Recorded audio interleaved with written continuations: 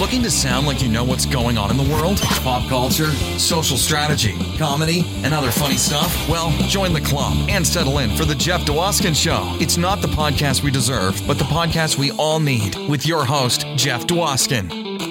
All right, Paul, thank you so much for that amazing introduction. You get the show going each and every week, and this week was no exception. Welcome, everybody, to episode 72 of Live from Detroit, The Jeff Dwoskin Show. As always, I am your host, Jeff Dwoskin. Great to have you back for another fantabulous episode. And we have cranked up all the knobs of fantabulism to bring you the most fantastic episode ever with actor and comedian Rick Overton. That's right, Rick Overton's here, ladies and gentlemen. We're going to talk all about his Setlist special that's out right now. So exciting, so amazing. And we're going to talk about all the cool projects Rick's been a part of over the years. And I can't even name them all. Willow, Groundhog's Day, Miss Doubtfire, The Office, Seinfeld. He was the Drake. Love the Drake. And we also talk about his amazing friendship with Robin Williams and so much more. Amazing conversation. So excited to have Rick with me this week. And that's coming up in just a few minutes. Rick is one of the funniest human beings I've ever met. It was such a joy talking to him. And as a follow-up to last week's episode, where I said I started watching the Comedy Store documentary after Rich Scheidner and Steve Bluestein had mentioned it so many times, and I had said I hadn't seen it. Finally saw the whole thing, all 5 episodes, written and directed by Mike Binder. It's amazing. I loved it. It was so great. Definitely recommend it. If you have Showtime, check it out. It's totally worth the investment of time. Also, I know you love listening to my podcast, and thank you so much, but I do want you to check out The Commercial Break. It's another great podcast with my friend Brian and Chrissy. They do it twice a week, every week, and they're good friends of the show. Brian's a regular guest on Crossing the Streams, my weekly live show that I talk about all the time, where we talk about cool TV shows you should be watching. Follow my YouTube channel to stay on top of that show. But definitely check them out and get them on your podcast rotation list. Also, if you haven't, definitely check me out on the social medias at Jeff Dwoskin Show on both Instagram and Twitter. Follow me there. I love hearing from you. If you listen to an episode and you're like, Jeff, I just listened to your last episode with Dee Dee Pfeiffer from Big Sky. Man, I thought that chat was so inspirational. Thank you for that awesomeness. Yeah, something like that. Go ahead and tweet that. I know, it's incredible how I weave in promotions from previous episodes into my normal yakety yak. I know, it's a skill. Anyway, check it out. I love to hear from you. Comment or post on Instagram or Twitter. I watch them. I'm always there. I want to hear from you. Also, if you're looking for the world of Jeff Dwoskin, head over to jeffisfunny.com or jeffdwoskinshow.com. But jeffisfunny.com is so much easier to spell and tell your friends. You can listen to any episode there. You can sign up for my mailing list. You can buy me a coffee, all the good stuff that you're like thinking about right now in terms of how can I have more live from Detroit, the Jeff Dwoskin Show in my life. There you go. I'm just spoon feeding it to you. Follow me on any of the podcast apps, Apple, Spotify, Good Pods, anything, whatever you desire. Whatever, if your heart desires iHeartRadio, then listen to me there. I'm everywhere. All right. Well, thank you in advance for telling all your friends and family about the show. And thank you for coming back week after week. You're so cool. And now it's time for the social media tip. This is the fun part of the show for me, where I get to share a little bit of my social media knowledge with you. Little 411 I heard on the street. I've run social for $1 billion company. I've been in the social media space for so many years. And I just like to impart a little tidbit each week, so that when you listen to all the episodes, you can string them together and be the greatest social media expert in the world. But per design, you got to listen to every episode. I know, I'm tricky. My first observation on social today isn't so much a tip, but some of you might quickly be realizing that Twitter has updated their entire look on their feed. It now looks like you're on Instagram. And I honestly can't tell the difference when I'm on Twitter now versus on Instagram, because It's not, Twitter's now wider. It fills up my whole phone. So it has much more of an Instagram feel. I kind of like it. I just got to get used to it. The retweet button now is farther away. So I think I'm going to end up hurting my thumb at some point, stretching it for retweeting. Well, I'll either hurt it or I'll have the strongest thumb in the world and I'll be able to enter thumb fighting contests. So I guess thank you, Twitter, for that. But my real tip is consistency. So you have to, on all the platforms, you just have to be consistent. You can't disappear. You can't post a TikTok and then disappear for 2 months. I know because that's what I do, but that's bad. So it's also important to pick the social platforms that you can be consistent on. I'm most consistent on Instagram and Twitter. Like on Instagram, Monday, Wednesday, Saturday, that's when I post, always. So you know something's going to pop up. Twitter, I'm much more frequent and more daily with it. You have to be consistent. People have to know that content is coming so that when they're following you, they can react and expect things and not be surprised if something just pops up out of nowhere. So, social media tip for today, be consistent. And that's the social media tip. Let's hear it for my improved singing voice. Thank you very much. 15 lessons. I hope you enjoyed it. A little more singing. I got lots of letters saying, Jeff, we need more singing. And I said, all right, I'm going to do it. For you, my fans. Speaking of my fans, I can't thank you enough for all your support of the sponsors week after week. Oh my goodness, you keep coming back. I get letters from the sponsors, overjoyed with the response I get from all of you. Thank you so much, because when you support the sponsors, you're supporting us here at Live from Detroit, the Jeff Dwoskin Show, and you have no idea what it takes to put this show on. We got a staff of 45 working nonstop, 24/7, so every little bit helps, so thank you very much. Speaking of which, this week's sponsor asks, are you looking for an amazing dining experience? Who isn't, am I right? Well, if it's a relaxed atmosphere and incredible cuisine you're looking for, then you need to make a reservation at Bridges Restaurant and Bar. That's right, nestled within the charming and vibrant East Bay enclave of downtown Danville, California. So vibrant, so charming. Bridges' distinct atmosphere, amazing menu, and top-notch service will keep you coming back. Consider Bridges Restaurant for your next business meeting or family celebration, or if you have both going on at the same time, Bridges is perfect for you. Our bathrooms are big enough for any quick change necessary to bounce between parties. There's simply no doubt every visit to Bridges Restaurant and Bar will be a memorable one. All right, well, if you live in California, definitely check out Bridges Restaurant.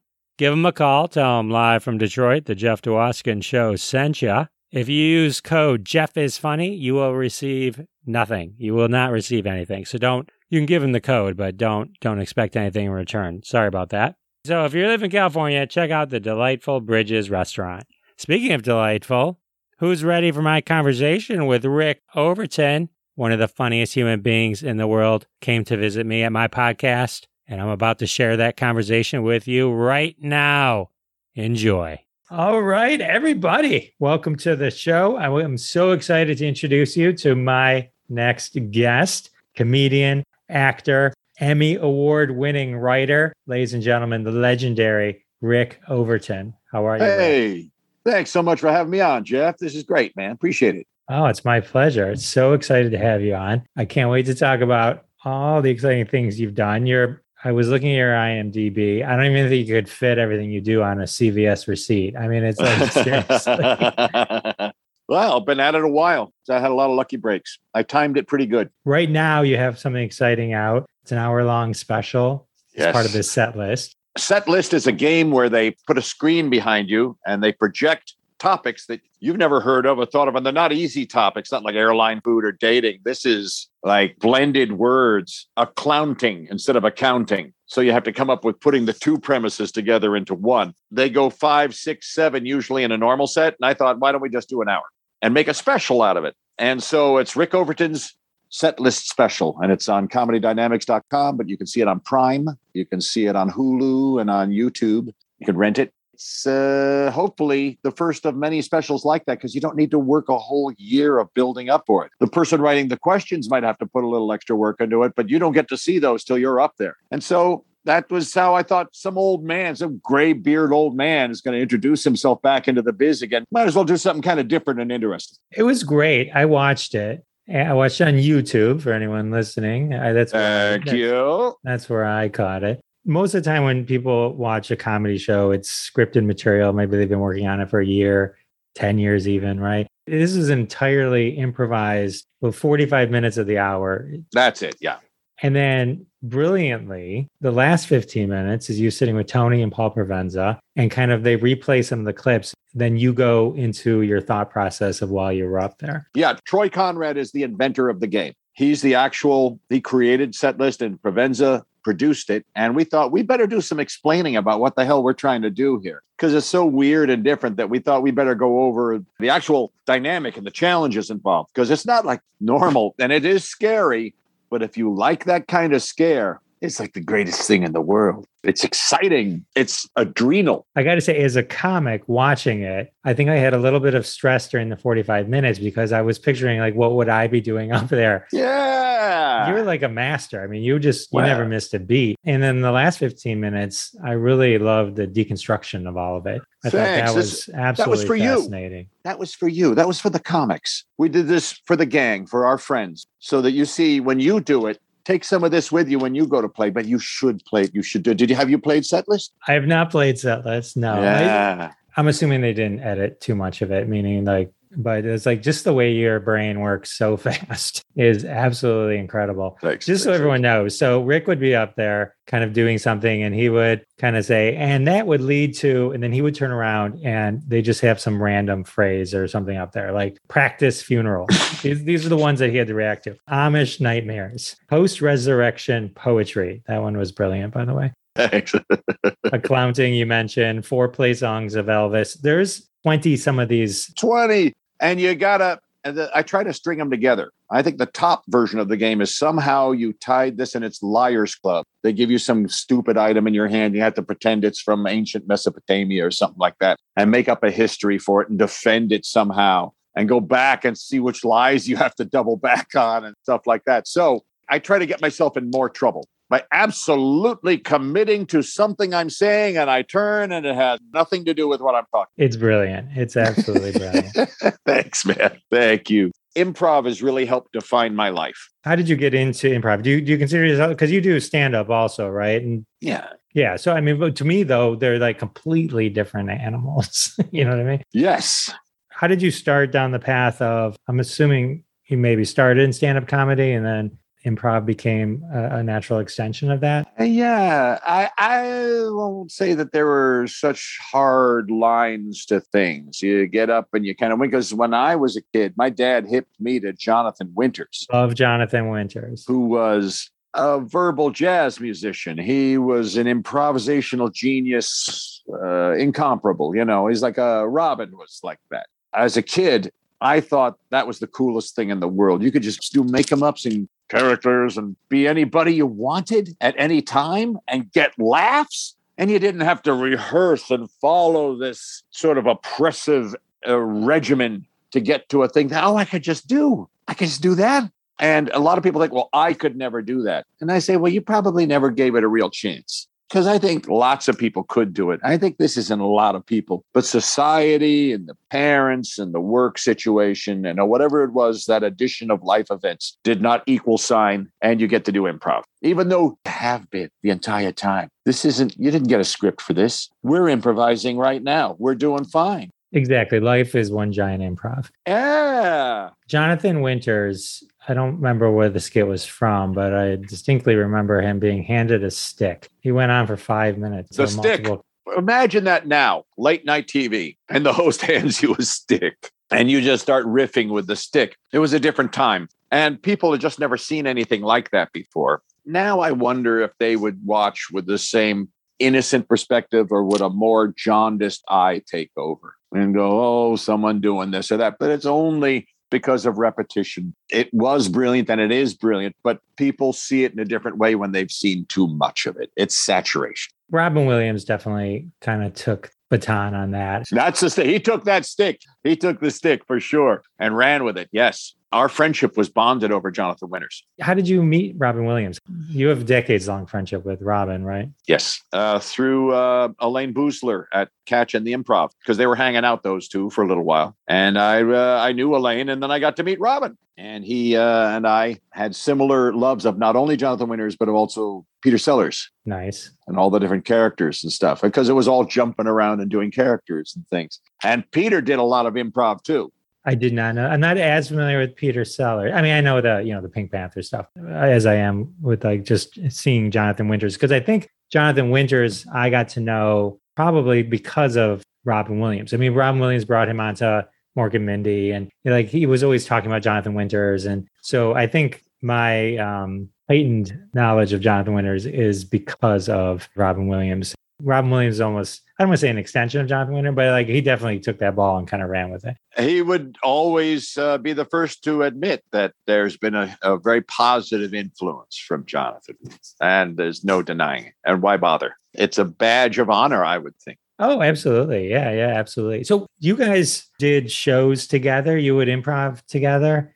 Yeah, it was amazing. And at first it would be about how well you could sort of chase plane behind him. He was the X-15. I was just the regular jet, And then we started going a little more neck and neck. It was never about, I'm going to outdo my friend Robin. It was, we had a good time boosting each other. Because a lot of it is you throw him a good idea and he runs with it and then you add on to it. And that was your day. That's awesome. No, that's not bad.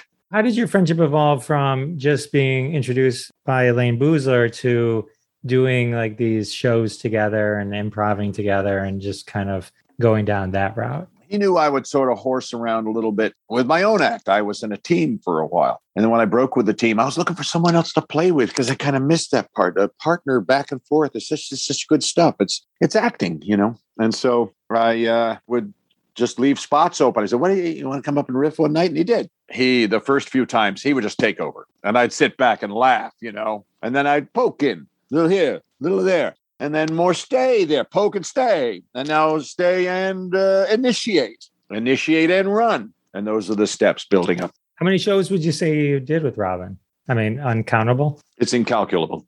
And the amount of hours is incalculable. The Throckmorton alone, 142 Throckmorton. Have you done the Throck? I've not. It's in Mill Valley, Marin County, just across the bridge. And it's an extraordinary space. I hope they reopen soon. In the vaudeville, that's been around forever. It's been over 100 years. And Charlie Chaplin performed there doing vaudeville. I mean, good God, it has history and so much hilarity on those planks. That's an incredible friendship. I tell you, when Robin Williams passed away, I think it was the only time I was driving. I remember the exact moment. I was too. And I pulled over. I had to pull over. I stopped and but I noticed cars were stopping everywhere in the middle of the street, everywhere. It was like one of the biggest shocks because he was only like 63, right? I mean, he was very young. I just remember that it's hitting me so hard, not like anyone else. It was a rough one, man. That was rough. But I'm very grateful for the amount of time I got to spend hanging out with him, to be friends with him and to see him be such a good guy. He would take the time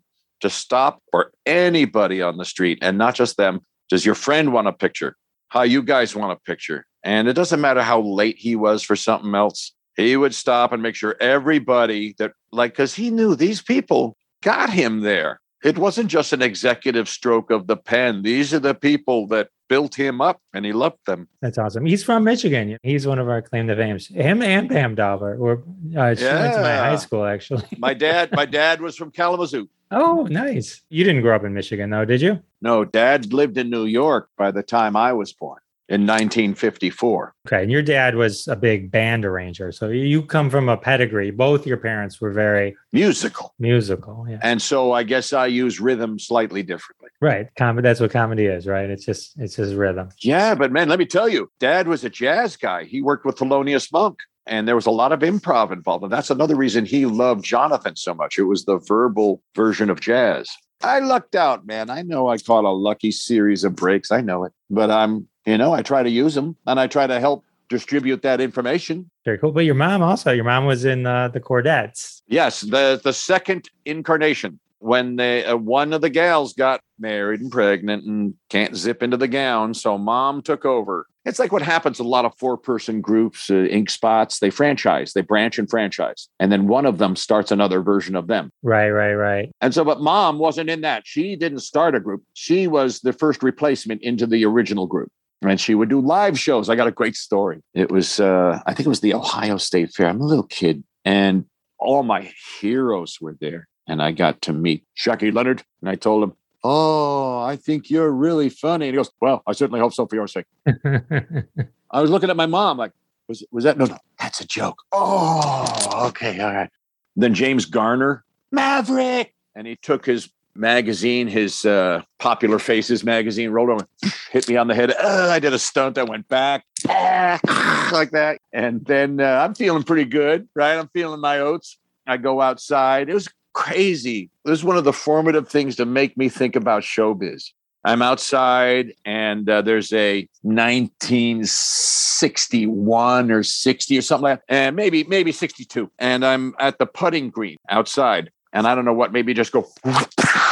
And I wailed on that ball and it went into the pool. Mm-hmm. So this old man who was just crispy brown from suntan and completely bald dives into the water, pops up just as I get there. "Here's your golf ball, young man." George Burns! I was flipped out at George Burns hands me the golf ball. And then as he's signing it for me, I said a joke. I said, "Wow." I'm pointing to his skin. I go, "George really burns." And he went, "Oh, ho, ho." And that's like, you don't know how much that means to get an "oh, ho, ho" from George Burns when I'm trying to see if I have any chops, you know. Oh, ho, ho, ho. Whoa, man. I got to do comedy. That's awesome. I mean, that's not the only thing, but man, that was a big one that day. That's really cool. Another version of that story is you almost killed George Burns with a golf ball. Say goodnight, Gracie. Hadn't thought of it that way. Yeah. Gee, that would have been a different story altogether. And there's the time when I was a child. They couldn't prosecute me because I was a child, but I killed George Burns. I did it. Too funny. It's kind of surreal. Mr. Sandman, which is one of the Chordette songs. I mean, that song is used in so many movies. So do you just get a kick every time that song comes up? Yeah, a lot of times they use cover groups. There's times when, especially with certain things when it was dodgy who got the royalties and the rights to it, just do a cover group. Let's not mess with it in legal. Oh, so if they do a cover of it, then they don't. Yeah, then you don't have to deal. Then you just have to deal with one thing for the rights of the song, but not for each artist's voice and all. Got it. I heard Louis C.K. tell a story that he was trying to get, for his show, Louis, which was based on the old song, and he couldn't find someone to mimic it right, and he hired the actual guy to re-sing it to get around all the costs. I didn't ever hear that story. That's a wild story, man. Wow. Is he back? This was before everything went down. They rehabilitated George W. Bush, Dancing with Ellen. Everything will be fine. All right. So you're entertaining George Burns. You're making George Burns laugh. Just a little kid, man. Just tested my chops. Did you test your comedy chops when you were a little kid? Yes. Didn't you do that? Yes. Didn't you see if you could get that one girl in the class to giggle? Didn't you see if you could get your teacher to laugh? Yes. Did you ever try to get, and then you found the one teacher that could, and you just stayed with it? When the other teacher was being shitty to you, you'd go to the nice teacher, get the laugh again? When I went to school, I was the dork, right? So I was very quiet in school. Towards the end of my high school, I took a mass media class. This is what I remember. I wrote we did a news broadcast. I wrote this comedy routine, and the teacher's in the back room and all my high school peers are sitting there. I'm doing this thing and they're just staring at me. The teacher walks in rolling laughing. Like, this is the funniest thing he's ever heard. But he walks into a room where nobody's making a noise. And I'm thinking to myself, oh, man. So, yes. Okay. So, all right. So you got the chops. George Burns, you don't kill George Burns. He gives you the confidence. And then later in high school, when you're much older, you start a comedy team. Yes. A decade later, I started doing a comedy team with Tonn, Tonn, Pastor, Pastore. And we were Overton and Pastor. And we did assemblies with sketches like we would be the morning helicopter traffic report team, and the engine on the copter dies while we're doing it. And I'm trying to restart the copter out the door. And then we tell everybody to try to avoid Route 4. There's about to be an accident.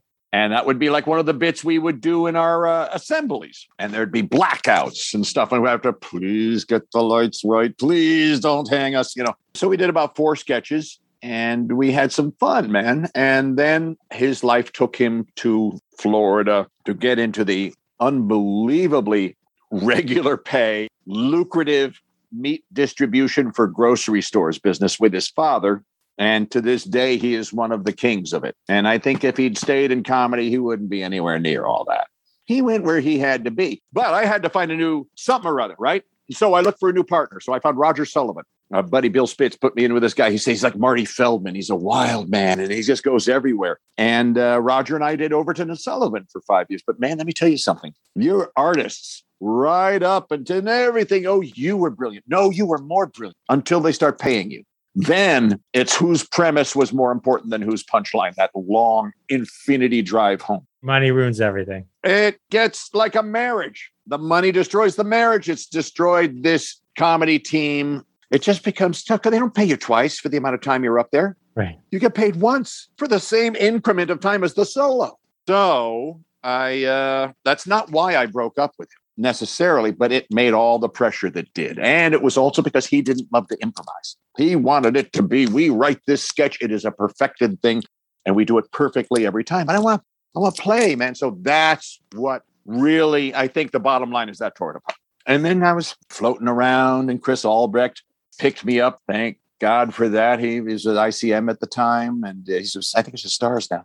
He brought a whole bunch of the comedians out to California for the comedy boom, and working with Bud Friedman on Evening at the Improv. Oh, wow. And that was really, a lot of people don't point that out. That's one of the markers for the comedy boom was Evening at the Improv. Because whereas you would see a comedian every now and then on Johnny or Merv or something like that, this was comedy with all comics all through, and sometimes 5 nights a week or whatever it was at a certain point. And yes, we did burn through our material more quickly. That did happen, but that was going to happen anyway. So made you write faster. And that's, again, where improv comes in.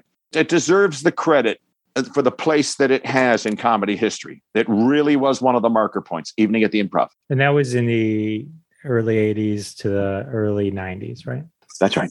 You got it. And then Comic Strip Live and a lot of other people picked it up. And that was also really good. Because people could rely on seeing stand-up comedy and trying to understand who comedians were. There wasn't a saturation point yet where they just, with the comedians yet. Could put 5 in a row, 5 nights a week. I'm not sure that's what you could do today. For Evening in the Improv, you were on 7 times. Is that right? Maybe more. I lost track, man. Hey, what are you doing this week? Can you do an Evening at the Improv? Notebook. Because it got little mark. Did it already. Don't do it again. No. Okay, I got it. The dentist. Okay, the dentist. We'll do the dentist. This all had to be extremely TV friendly, right? I mean, how much should they kind of want to see or set ahead of time for all these kind of make sure it didn't spark a controversy? Great question. And at first it was really fiercely observant. And then once they got to know you, they figure you kind of got the idea. We don't have to spend a ton of time because we have 10 other people we do have to spend that. You're an old regular now, so we won't focus on that with you. We'll just trust it. Don't fuck this up and don't fuck us when we're there. Was this sort of like the exposure? Because you were on the Tonight Show with Johnny Carson as well, right in the middle of this. One time. Well, one time. That's one more time than me, right? Let me tell you the one time. Well, this is an unusual story. You like stories, right? I love stories. I got a beauty. You know the controversy with Joan Rivers? Yes. You know that there was a big problem with her, Johnny feeling betrayed, that Joan cut a half hour into his time, but that's out of her hands.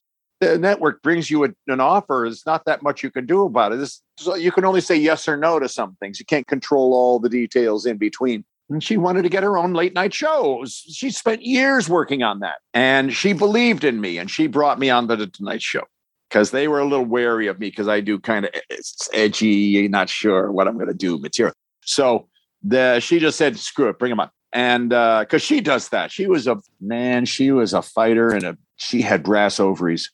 She was a scrapper, man. Oh, I loved Joan. I was on the show. I had a good set. Freddie de Cordova was going over every single word of mine. And by the way, I'm basing my encounter with Freddie de Cordova from that experience from my character as the comedy booker on I'm Dying Up Here. But that's for nothing. And so looking at the notes and stern intimidation. Yeah, like that. Oh, God. So you remember hearing about the night there was a big fight at the Tonight Show with Joan? Did you hear about that? I know she left to go to, I think, Fox, right? And then there was Fox had the cutting half into Johnny time. So he was furious about that. And Freddie was through the roof angry about it. There was there had to be her last night there because of the fight. Guess who was on that night? I'm going to guess Rick Overton. Guess is associated with that night. That's right. That's it for me over there, my friend. But thank you, Joan. God bless Joan Rivers. Joan Rivers was God bless Joan Rivers. Joan Rivers was one of the comedians that I grew up really liking. I think I have cassettes still of hers in the basement because my parents loved Joan Rivers. Oh, man. She was fierce. Yeah, she was great. Splendid. So good. And so I have sort of an odd piece of comedy history there. I have another piece of odd history. You know who Tony Clifton is? Absolutely. Tony Clifton. Andy Kaufman. Tony Clifton. Andy Kaufman's alter ego character, the mean sleazebag guy. And at first, when he was test prototyping it, he didn't have any makeup. He didn't even have a tux or anything. He had a T-shirt and he would just do his hair out like this. And you had to treat him like he's Tony Clifton when he comes into the club. Hi, Tony. Anything you want, Tony. But he pulled me aside and he said, and he wasn't Tony. He was supposed to be, but he pulled me and said, okay, I need you to be in the audience tonight. And I go, okay, I'll give up my set then. All right. Okay. So I told Roger, I'm going to do a thing with Andy tonight. I'm sorry, man. And so, you know that bit where he pulls someone up and goes, you want to know what's funny? I'll show you what funny is. Here. And he pours the water on the guy's head. Sure. I was the first guy to take the water on the head. Amazing. To test it out, to see what the crowd would do, right? And you remember, did you ever go to the Improv in New York? I have not. Did you see it before it closed? No. The stage had a door, an exit door, right out to the street, right off to the side of the stage, right onto 44th. And so he sploosh and goes, hey, this is bullshit. I'm going to talk to the manager. Bang, out the side door. And then I get in the back and I watch the rest of the show. I can see what's going to happen next. Boo, you suck. Get off the stage. And then he gets the bongo out and goes, I was only trying to make you laugh. Remember that bit he did with the crying? And he'd win him back. He'd stop being Tony and he'd win him back. I've just never seen anything like that before. I've never seen anybody be that hated and then that loved instantly. That's so cool. Those are two huge comedy moments for you right there. And I know of a million, I'm sure. Fun little moments. Those are pretty cool. Those are awesome. Emmy Award winning Rick Overton. You spent time with Dennis Miller on Dennis Miller Live. You won an Emmy. Very proud of that, Emmy, and it was an honor because certainly it is the cumulative effort of that team is why I have it. I'm not taking any individual credit for any of that. I did contribute. It was used. It got laughs. I was on that team, but that team was splendid, and each one of them was brilliant. Love Dennis Miller. 80s, 90s Dennis Miller was huge. I love the Saturday Night Live years, like those. A fierce intellect. So smart. And then I remember the very first ever kind of comedy routine I did before I knew I was going to be a comedian was a camp, and they had a talent show. And I did Dennis Miller, and I wrote news jokes, based on what was going on in camp. Good. And so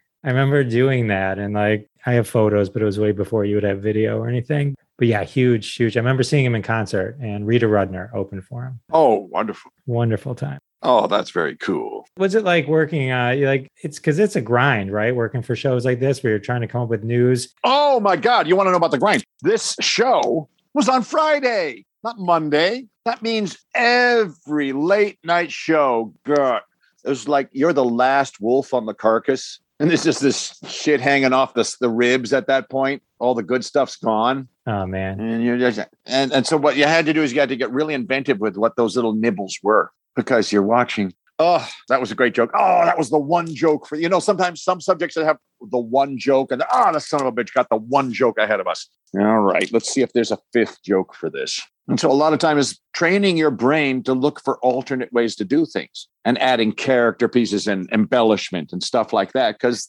The other wolves got it already. You don't have a choice. That, at least back then, you were just competing with the other shows. Nowadays, you'd have to compete with Twitter as well, kind of scooping up all the jokes. I mean, just people naturally kind of going all in nonstop. All those comics not on staff, sort of just advertising their wares in a way. Yeah. I can't blame them. That's not a bad idea. It's the only other way to do it.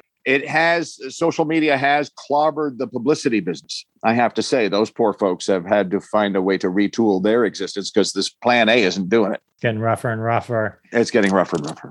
So of the many, many amazing things that you've done, well, let's talk about Ron Howard for a minute, because you've, at least off the top of my head, I can think of two, Gung Ho and Willow. 3. What was the third one? Ed TV. And it was a wonderful time every time. You know the stories about Ron, what a great guy he is. You've heard all of that. So I'll just add my name to the list. He is that great a guy in real life. And you can really see the influence of his wonderful father, Rance Howard, who was a prince of a guy, just a lovely fella. And a mom, too, sweet. He just comes from a sweet family. Yeah, he's amazing. Yeah. Anybody, I think, who goes from one thing in the cultural psyche, like, Opie, and then Richie Cunningham, and then to become like one of the most renowned directors, right? That's right. I mean, it's an incredible path. That's quite the journey, isn't it? Yes. Yeah, he's left in a lot of indelible work and still doing great stuff. Absolutely. So let's talk about Willow, especially working with Kevin Pollak. Having worked with me in Gung Ho, he said, who do you think would be funny to work with as a frickin' frack? And I thought of a couple of people. I said, what about Kevin Pollak? And we came up with those little voices together. We got to actually design some of our own wardrobe a little bit. I came up with the idea of having a yuppie folded sweater sleeve with the rat skin on my back because he's sort of this imperious douchebag, with his crown king of the forest thing. And Kevin came up with he's bald at the end with the rat head comes off. That was his gag. He wrote that and we put it in. So it was great. Val Kilmer and Warwick Davis, they never made sequels to that movie. You think that would have been a good one to kind of... It didn't do very well at first, and America was uncomfortable with a little person being a lead. What a silly thing to put in the way of such a wonderful project. And he's hilarious. He's hilarious. This guy is hilarious. You've seen him do the other comedy stuff. Life's Too Short. He's just funny as any of the comics. Yeah, Warwick Davis is awesome. I'm a big fan of that and the Leprechaun movies. Big fan. In terms of Willow, I hear they're bringing it back as a TV show or something on Disney. Or yes, they're talking about a Willow series, but just like with Mandalorian, doesn't mean they'll use a lot of the old folks. Right. I ran into Kevin at Whole Foods down the street, and I asked him about it. He said he hadn't heard anything directly about it. He talked to Ron. I worked with Kevin Pollak once. Nice guy at a charity event. It was cool. I got him to sign my Usual Suspects and A Few Good Men DVD. Wonderful. Yes. So you were in The Rocketeer. Yeah. And I hear they're going to do a sequel to that. They may need you to announce it's The Rocketeer again. I was just going down to the set. Joe just said, hey, do you want to see the clamshell scene where he's flying around in the band shell? And I said, oh, yeah, I'll come down tonight. And he goes, what size are you? Oh, I know what that leads into. And I gave him the sizes. And so when I got down there, he says, how'd you like to be in the movie? I said, yeah, you bet. How'd you like to be in the trailer? Oh, now how can you guarantee that? You're saying the title of the movie. That's right. Oh, thanks, Joe. Say it for us right now, Rick. It's The Rocketeer. With the Mid-Atlantic. It's The Rocketeer. Is Miss Doubtfire the only movie with Robin that you did? Yeah. It's good. I mean, if you're going to pick one, that's pretty cool. Oh, there's some improv in I guess it's the Blu-ray. You can see it. Some added scenes where we were coming up with shtick where he's getting drunker and running back and forth at Bridges Restaurant where I'm the maitre d'. And he is flipping me money to not say anything and everything as he's going back and forth. And so there's a lot of it didn't make it in for pacing, but we did some funny shtick. Oh, that's hilarious. That must have been so much fun. You were in like so many like would be considered iconic movies. Beverly Hills Cop, Eddie Murphy, Airplane 2, the sequel. Yeah. I gave Steve Stucker one line. Which one? He opens, he's typing on the old Royal iron typewriter, and then I told him flip the lid up like there's a mirror, and so he flips the lid where you can replace the ribbon. He goes, oh, look at me, I'm a mess. like that. And then right back to typing again. So yeah, Steve and I were buddies. That's awesome. Earth Girls Are Easy with Jeff Goldblum, Jim Carrey, Gina Davis. Julie Brown. Julie Brown wrote Earth Girls Are Easy. Right. So cool. Julie Brown, the Homecoming Queen's Got a Gun, one of the greatest bits ever. She's hilarious. She has such a dark sense of humor. Oh, I know. She's so cool. Groundhog Day. I mean, with Harold Ramis. Sure. A Second City Man. Thank you for letting us play. You know, a lot of that drunk by the car and I got to throw up. We were winging all that with Bill. He came up with a lot of improv for that. Awesome. Because Harold was a Second City Man. He said, let's see what we could get. That's one of the best movies ever. Oh, really? And then in sitcom history, The Office, Pam Beasley's father. That's it. And the topper would be Seinfeld. You were the Drake. Love the Drake.